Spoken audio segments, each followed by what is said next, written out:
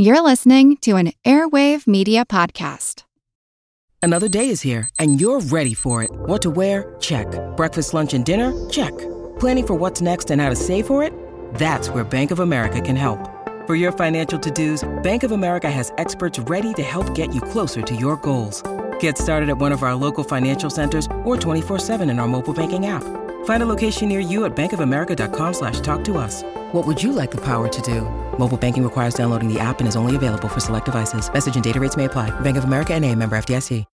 When you need mealtime inspiration, it's worth shopping Kroger, where you'll find over 30,000 mouth-watering choices that excite your inner foodie. And no matter what tasty choice you make, you'll enjoy our everyday low prices, plus extra ways to save, like digital coupons worth over $600 each week. You can also save up to $1 off per gallon at the pump with fuel points. More savings and more inspiring flavors make shopping Kroger worth it every time. Kroger, fresh for everyone. Fuel restrictions apply.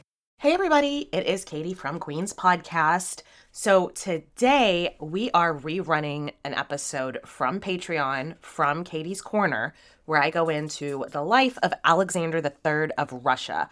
That is the husband of Dagmar of Denmark.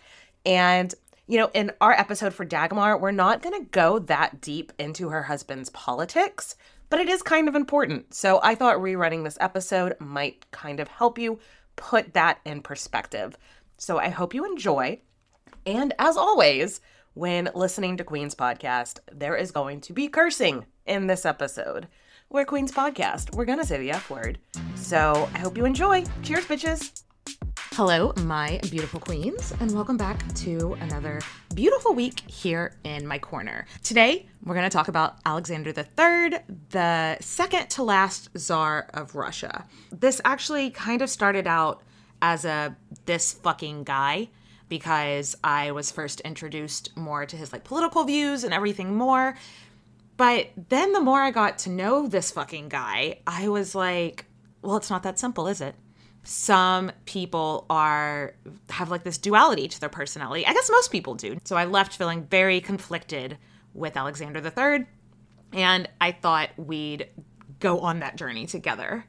He is just the picture of a historical figure who is complex and hard to pin down.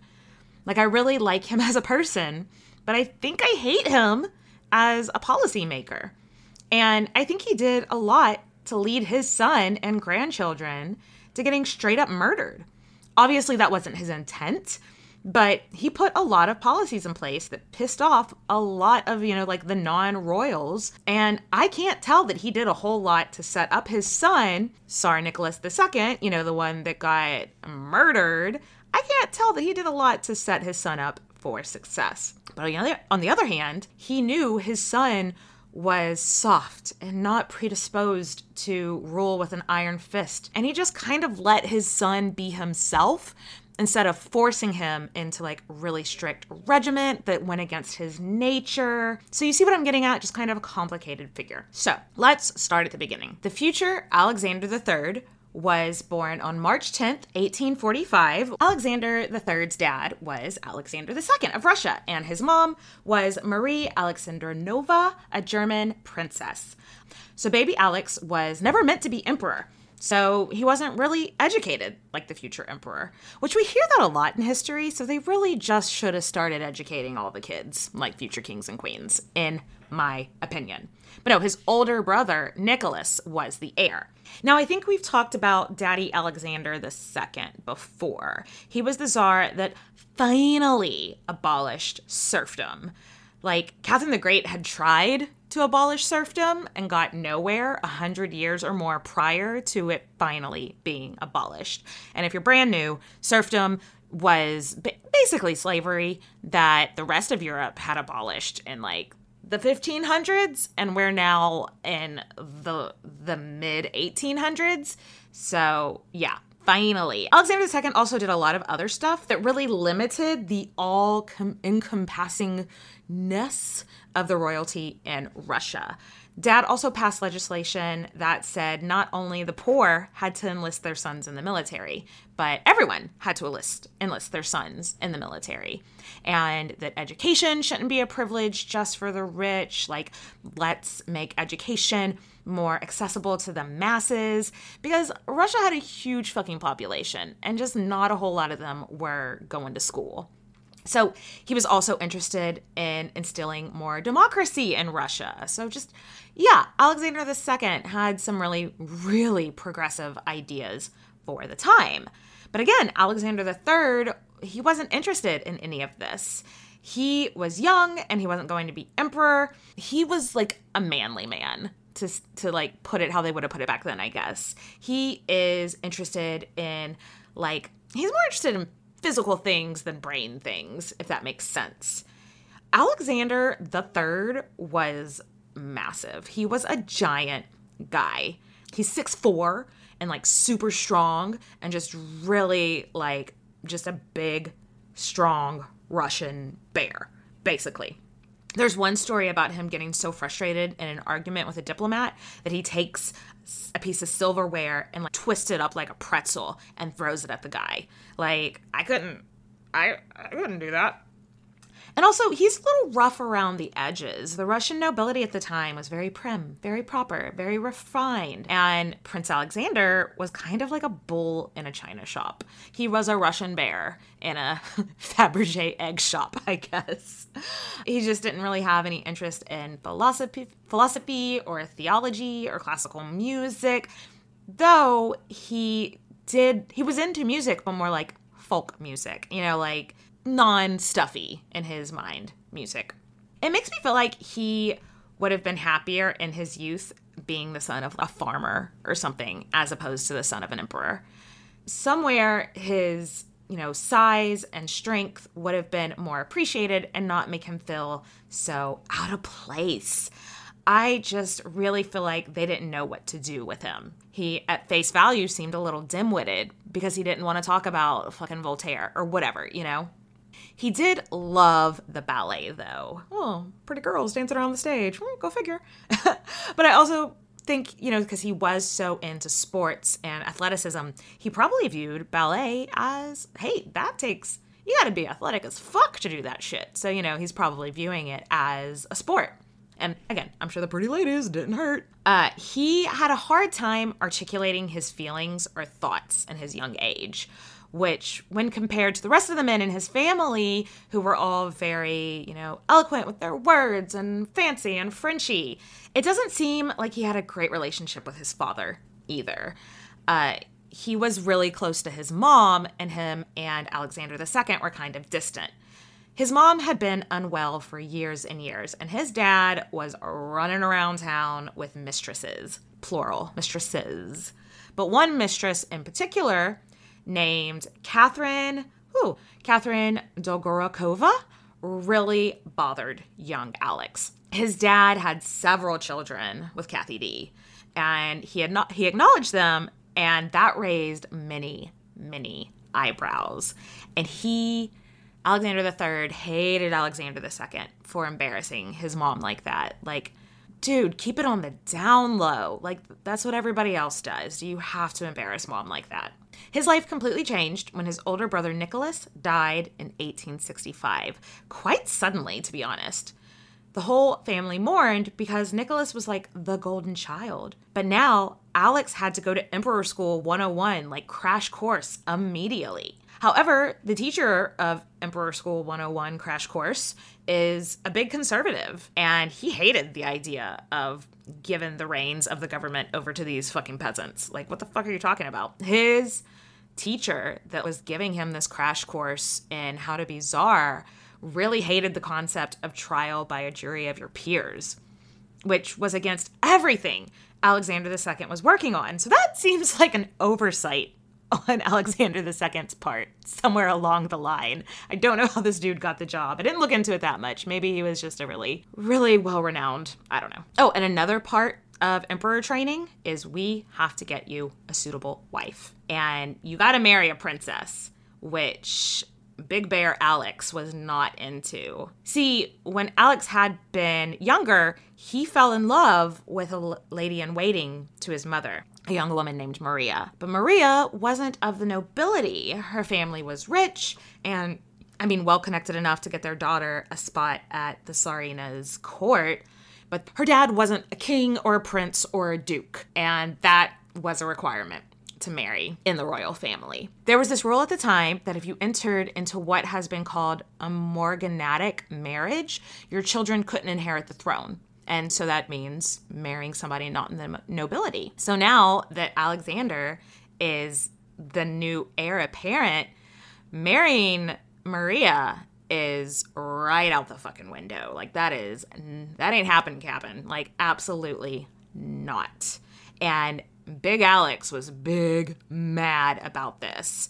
But like what, he couldn't do anything about it. In his brother's will, he was like, I now realize I'm not going to be able to marry the princess I'm engaged to. I want my brother to marry her. So who was this woman? Big brother Nicholas had been engaged to a Danish princess named Princess Dagmar of Denmark. And yeah, like I said, in the will, it was like, hey, baby brother, you gotta move in on Dagmar. So if Nicholas actually said that or not, we're not entirely sure, but that was at least what they told Big Bear Alex. Maybe also they just really needed the alliance with Denmark. I'm not really sure. Despite being really pissed off about the entire situation and probably deep in grief because Alex idolized his big brother Nicholas, he finally agrees, like, I'll at least go meet the Princess Dagmar. And to everyone's relief, the two hit it off instantly. Dagmar loved her big Russian bear man, and he loved her very, very much back in return.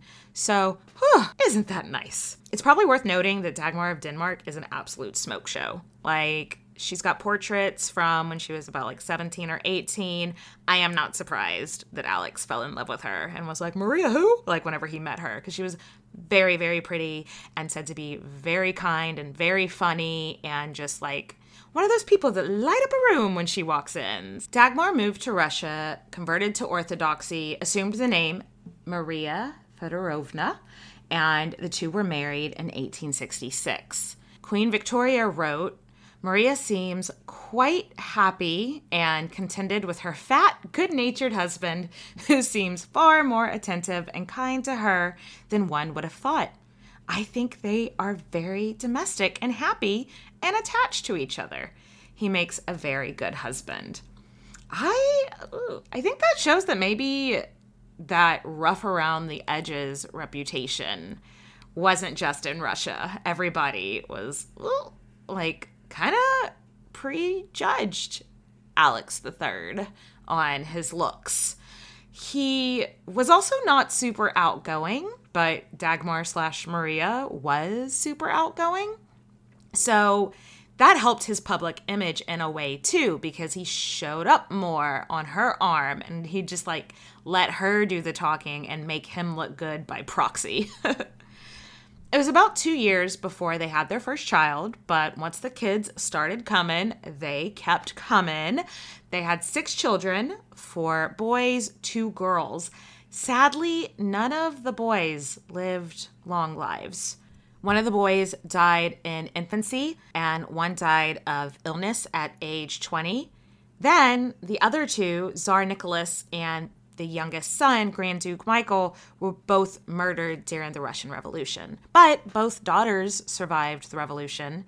Just still, those statistics aren't great. So back to his relationship with his dad, which, as many historical scholars have noted, kind of sucked balls, TBH. Alex's mom died, and his dad married Catherine, his longtime mistress, only 1 month after his wife died. 1 month. Even now, I don't live in a society like highly dictated by strict rules like the Russian nobility had, but if a friend of mine lost a spouse and then married somebody 1 month later, I'm shit-talking that friend. I'm not gonna lie. Like, it's a bad look. Tsarevich Alexander was once again big mad with his dad.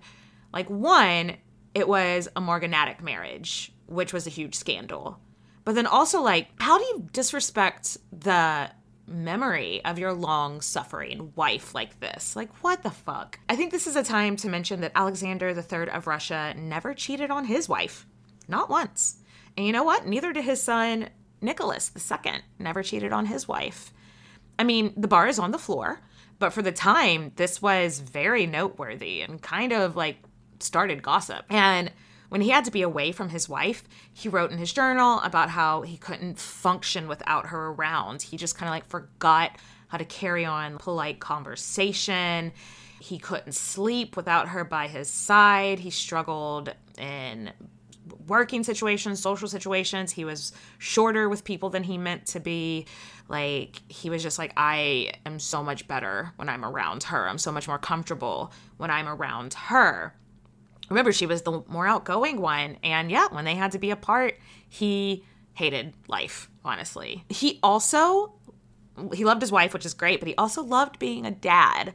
He would run around and play with his kids in the garden. He could tear a pack of cards in half with his bare hands, and he would do that just to like amuse his children. That was like their favorite party trick, which, okay. And he especially doted on his daughters, but he was always very sweet with his boys too. He wanted all his kids to be self-sufficient. So he'd often make them go on camping trips and sleep outside, which, yuck.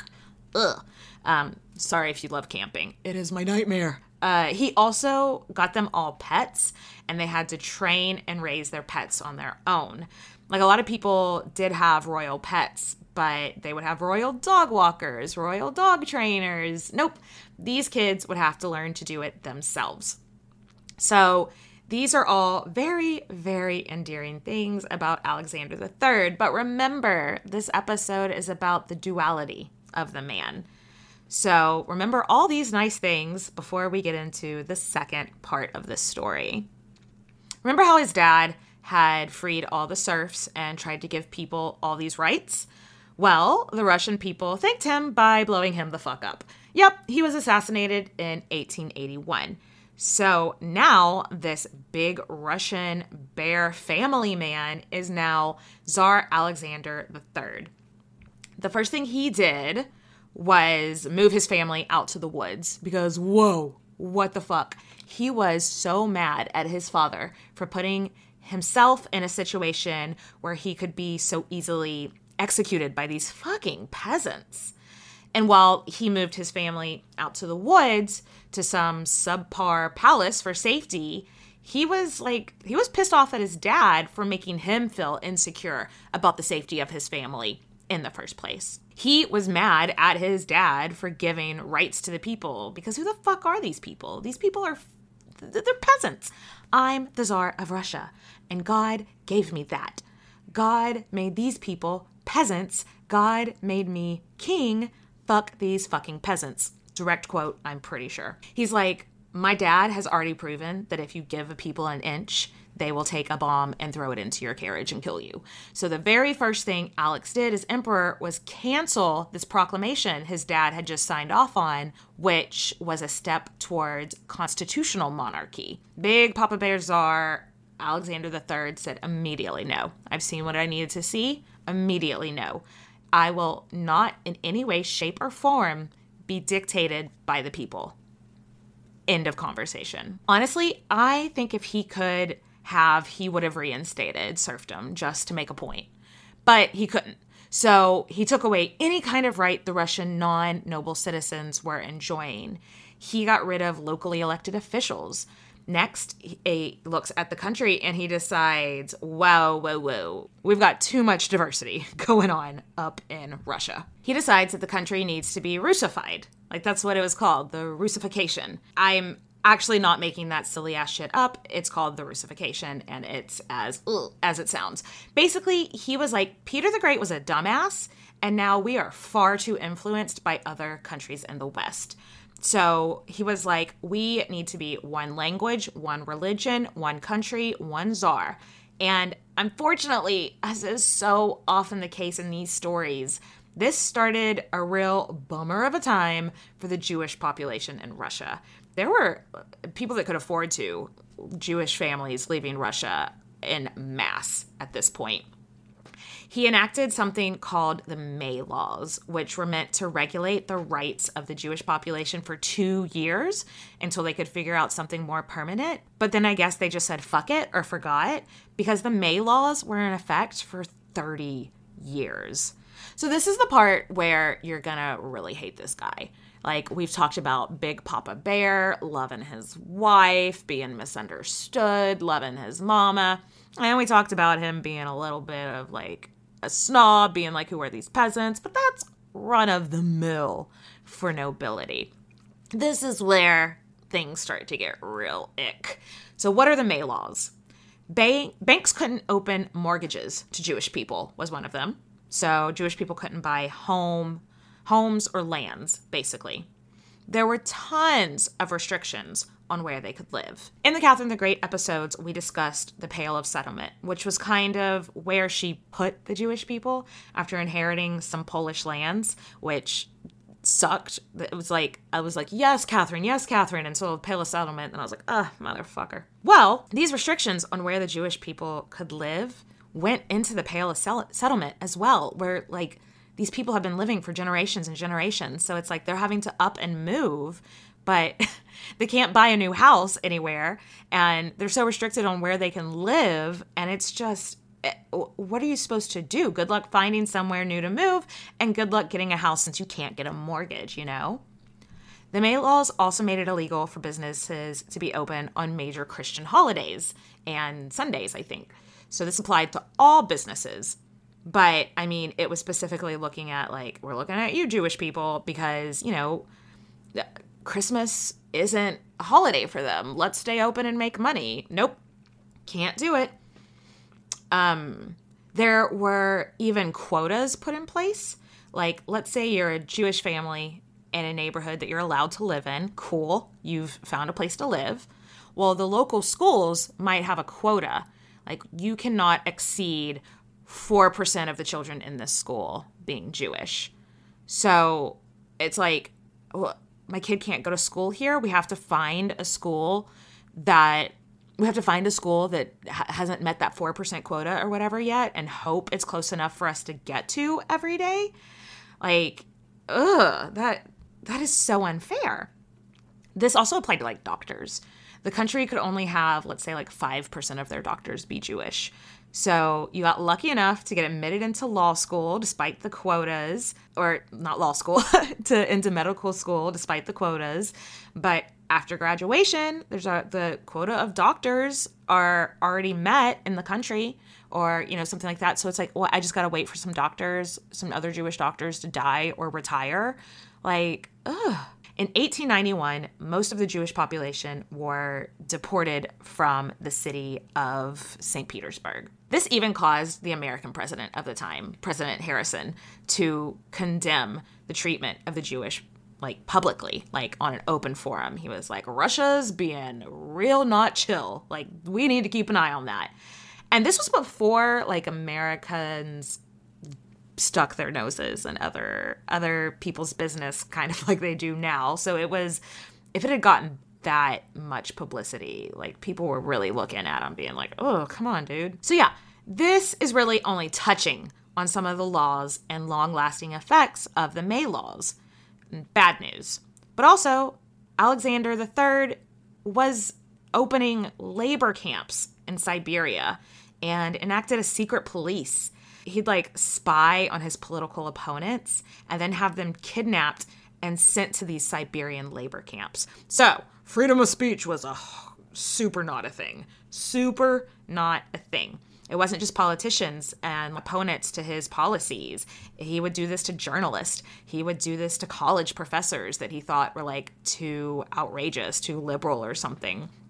Yeah, it was incredibly scary time to be someone that had different views than him. Alexander's policy was orthodoxy, autocracy, nationality. Basically, it's make Russia great again, the Russification. So human rights were not at all on the top of Alexander's priority list. Though, you know, if you weren't Jewish or a journalist or a politician, there were some silver linings to a world under Alex III, I guess. Since Alex was only concerned with Russia, he wasn't making a whole lot of allies, and so therefore not getting pulled into a lot of wars, which is a mistake that his son made, Nicholas II. Russian-Japanese War and World War I, like, So despite all this shitty stuff that he did, he's sometimes referred to as the peacemaker because Russia wasn't in a war for 13 years. He sends a lot of people to Siberian labor camps, drives thousands of people from their homes and professions and schools, but he gets to be called the peacemaker. Okay. So I think you're getting like why I'm so conflicted about this guy now. The first half of this, you're painting this like sweet, misunderstood bear man. But then he loves his wife. He hates free speech. A tentative dad. Fuck the minorities. Ugh. Another sweet story, Fabergé eggs. Alexander wanted to do something really special for his wife and mother on Easter in 1884. So from that year on, for the rest of his life, he had these special jeweled Easter eggs made for both his wife and his mother. The famous Fabergé eggs, which are now very rare and worth a lot of money. There's one in the Met. I've never been to the Met. We mentioned the Met last time because Portrait of Margaret of Austria is in the Met. But one of the Fabergé eggs that are in the Met was made for Dagmar/Marie. And it's got this accessory that came with the egg, has these paintings of all these Danish palaces on it, and it's so pretty. I really want a Fabergé egg. Hey, if anybody's listening and you're just real big fans of the show, and you can get your hands on a Fabergé egg, I can send you our P.O. box, please, and thank you. The Fabergé eggs even bring us to like a duality in his personality because he had gone like really out of his way to make the royal family less expensive. Like you couldn't necessarily get a dowry for your daughter if you weren't like in the immediate family where it used to be a lot more lenient. So he was really, really doing things to cut the budget on the royal family. But then each year he's getting 2 of these Fabergé eggs, which cost more than most people in Russia's houses. Then this next part kind of makes him sound like a superhero, to be honest. Alexander and his whole family were on a train when it derailed, and the cart that they were in went sliding down a hill, which sounds horrifying. Ooh. When they stopped sliding down the hill, he realizes, he's like, hey, is everybody okay? All his kids are okay. Oh shit, but the roof is about to like cave in. The roof of this train cart is about to cave in. So like a superhero, he stands up and physically holds up the roof of the train cart until his entire family could crawl out to safety. To me, I was like, that sounds made up. But no, there's like eyewitnesses that legit happened. Sounds like a superhero, right? But unlike a superhero, this actually fucked up his internal organs. And soon after this incident, his health took a nosedive. And over the next 5 years, he was slowly dying from a liver disease caused during this train accident. So now, big, strong, powerful king was so weak. And in 1894, his doctor was like, you need sun, you need to get the fuck out of Russia. If you care about your health, you need to go somewhere where it's sunny. So they were heading out to Greece because they had family in Greece, like the royal family of Greece was. I don't know who, the royal family in Greece was probably related to both of them because I'm sure these two are like second or third cousins or something. Either way, on the way to Greece, he had to come to a halt. He couldn't go any further. He was dying. And they got as far as Crimea when it became obvious that he could not go any further. So Alexander III definitely felt he was leaving things unfinished. Namely, he was suddenly very aware that Nicholas was going to be the next Tsar, and he was not prepared for that. I just don't understand. He was right, but once again, it's very human to want to love your son and want to let him do the things that he enjoys in the way that like makes sense for him as a person. He never wanted to force his son into a lonely, harsh upbringing. He wanted to let him be himself. So this is another place where I'm conflicted. Because on one hand, I'm like, love that father-son dynamic. But also, Nicholas is going to be in charge of a massive fucking country, so maybe you needed to find a balance in there somewhere. because you were responsible for raising a good Tsar. And I'm not completely certain that Nicholas can, like, name most of the places on the Russian map. I am not completely certain, like, he knows what the normal people live like. Like, yeah.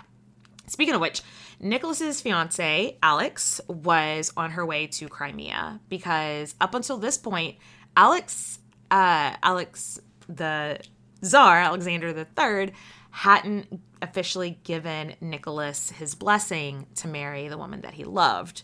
So Alexander, inches from death, insists on welcoming his future daughter-in-law in full royal regalia. And he insisted on giving her a welcome befitting a future empress. And everyone was like, you don't have to do that. And he was like, fuck you, I'm doing it. And I was like, okay. And that was the last official duty he did. And he died 10 days later in the arms of his loving wife. He was only 49. So his son is now Tsar and woefully unprepared. Likely everyone thought Tsar Daddy would have had more time to show him the ropes, but Nicholas wasn't a child. There was some time. However, he did instill in his son the idea of being a total, all-ruling Tsar who did not need support of his people. And look how that turned out. So, that is the story of Alexander III. I wonder if y'all can see why I was conflicted, though in the end, the human rights violations take away from all the nice things. It's like, I love that group of people, that very tiny group of people got to have a loving father and son and husband, but it doesn't outweigh the thousands and thousands of people whose lives were ruined. So yeah, fuck anti-Semitism is what I'm getting at. But yeah, so I hope y'all liked that story. And I will catch you next time. Cheers, bitches.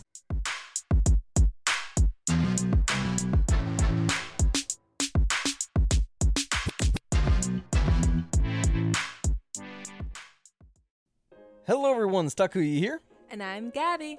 And we are the hosts of History of Everything, a podcast which you can probably guess by the name is, well, it's about everything.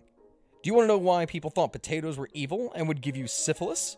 Are you curious about all the stories of the terrible and stupid ways that people have kicked the bucket over the years?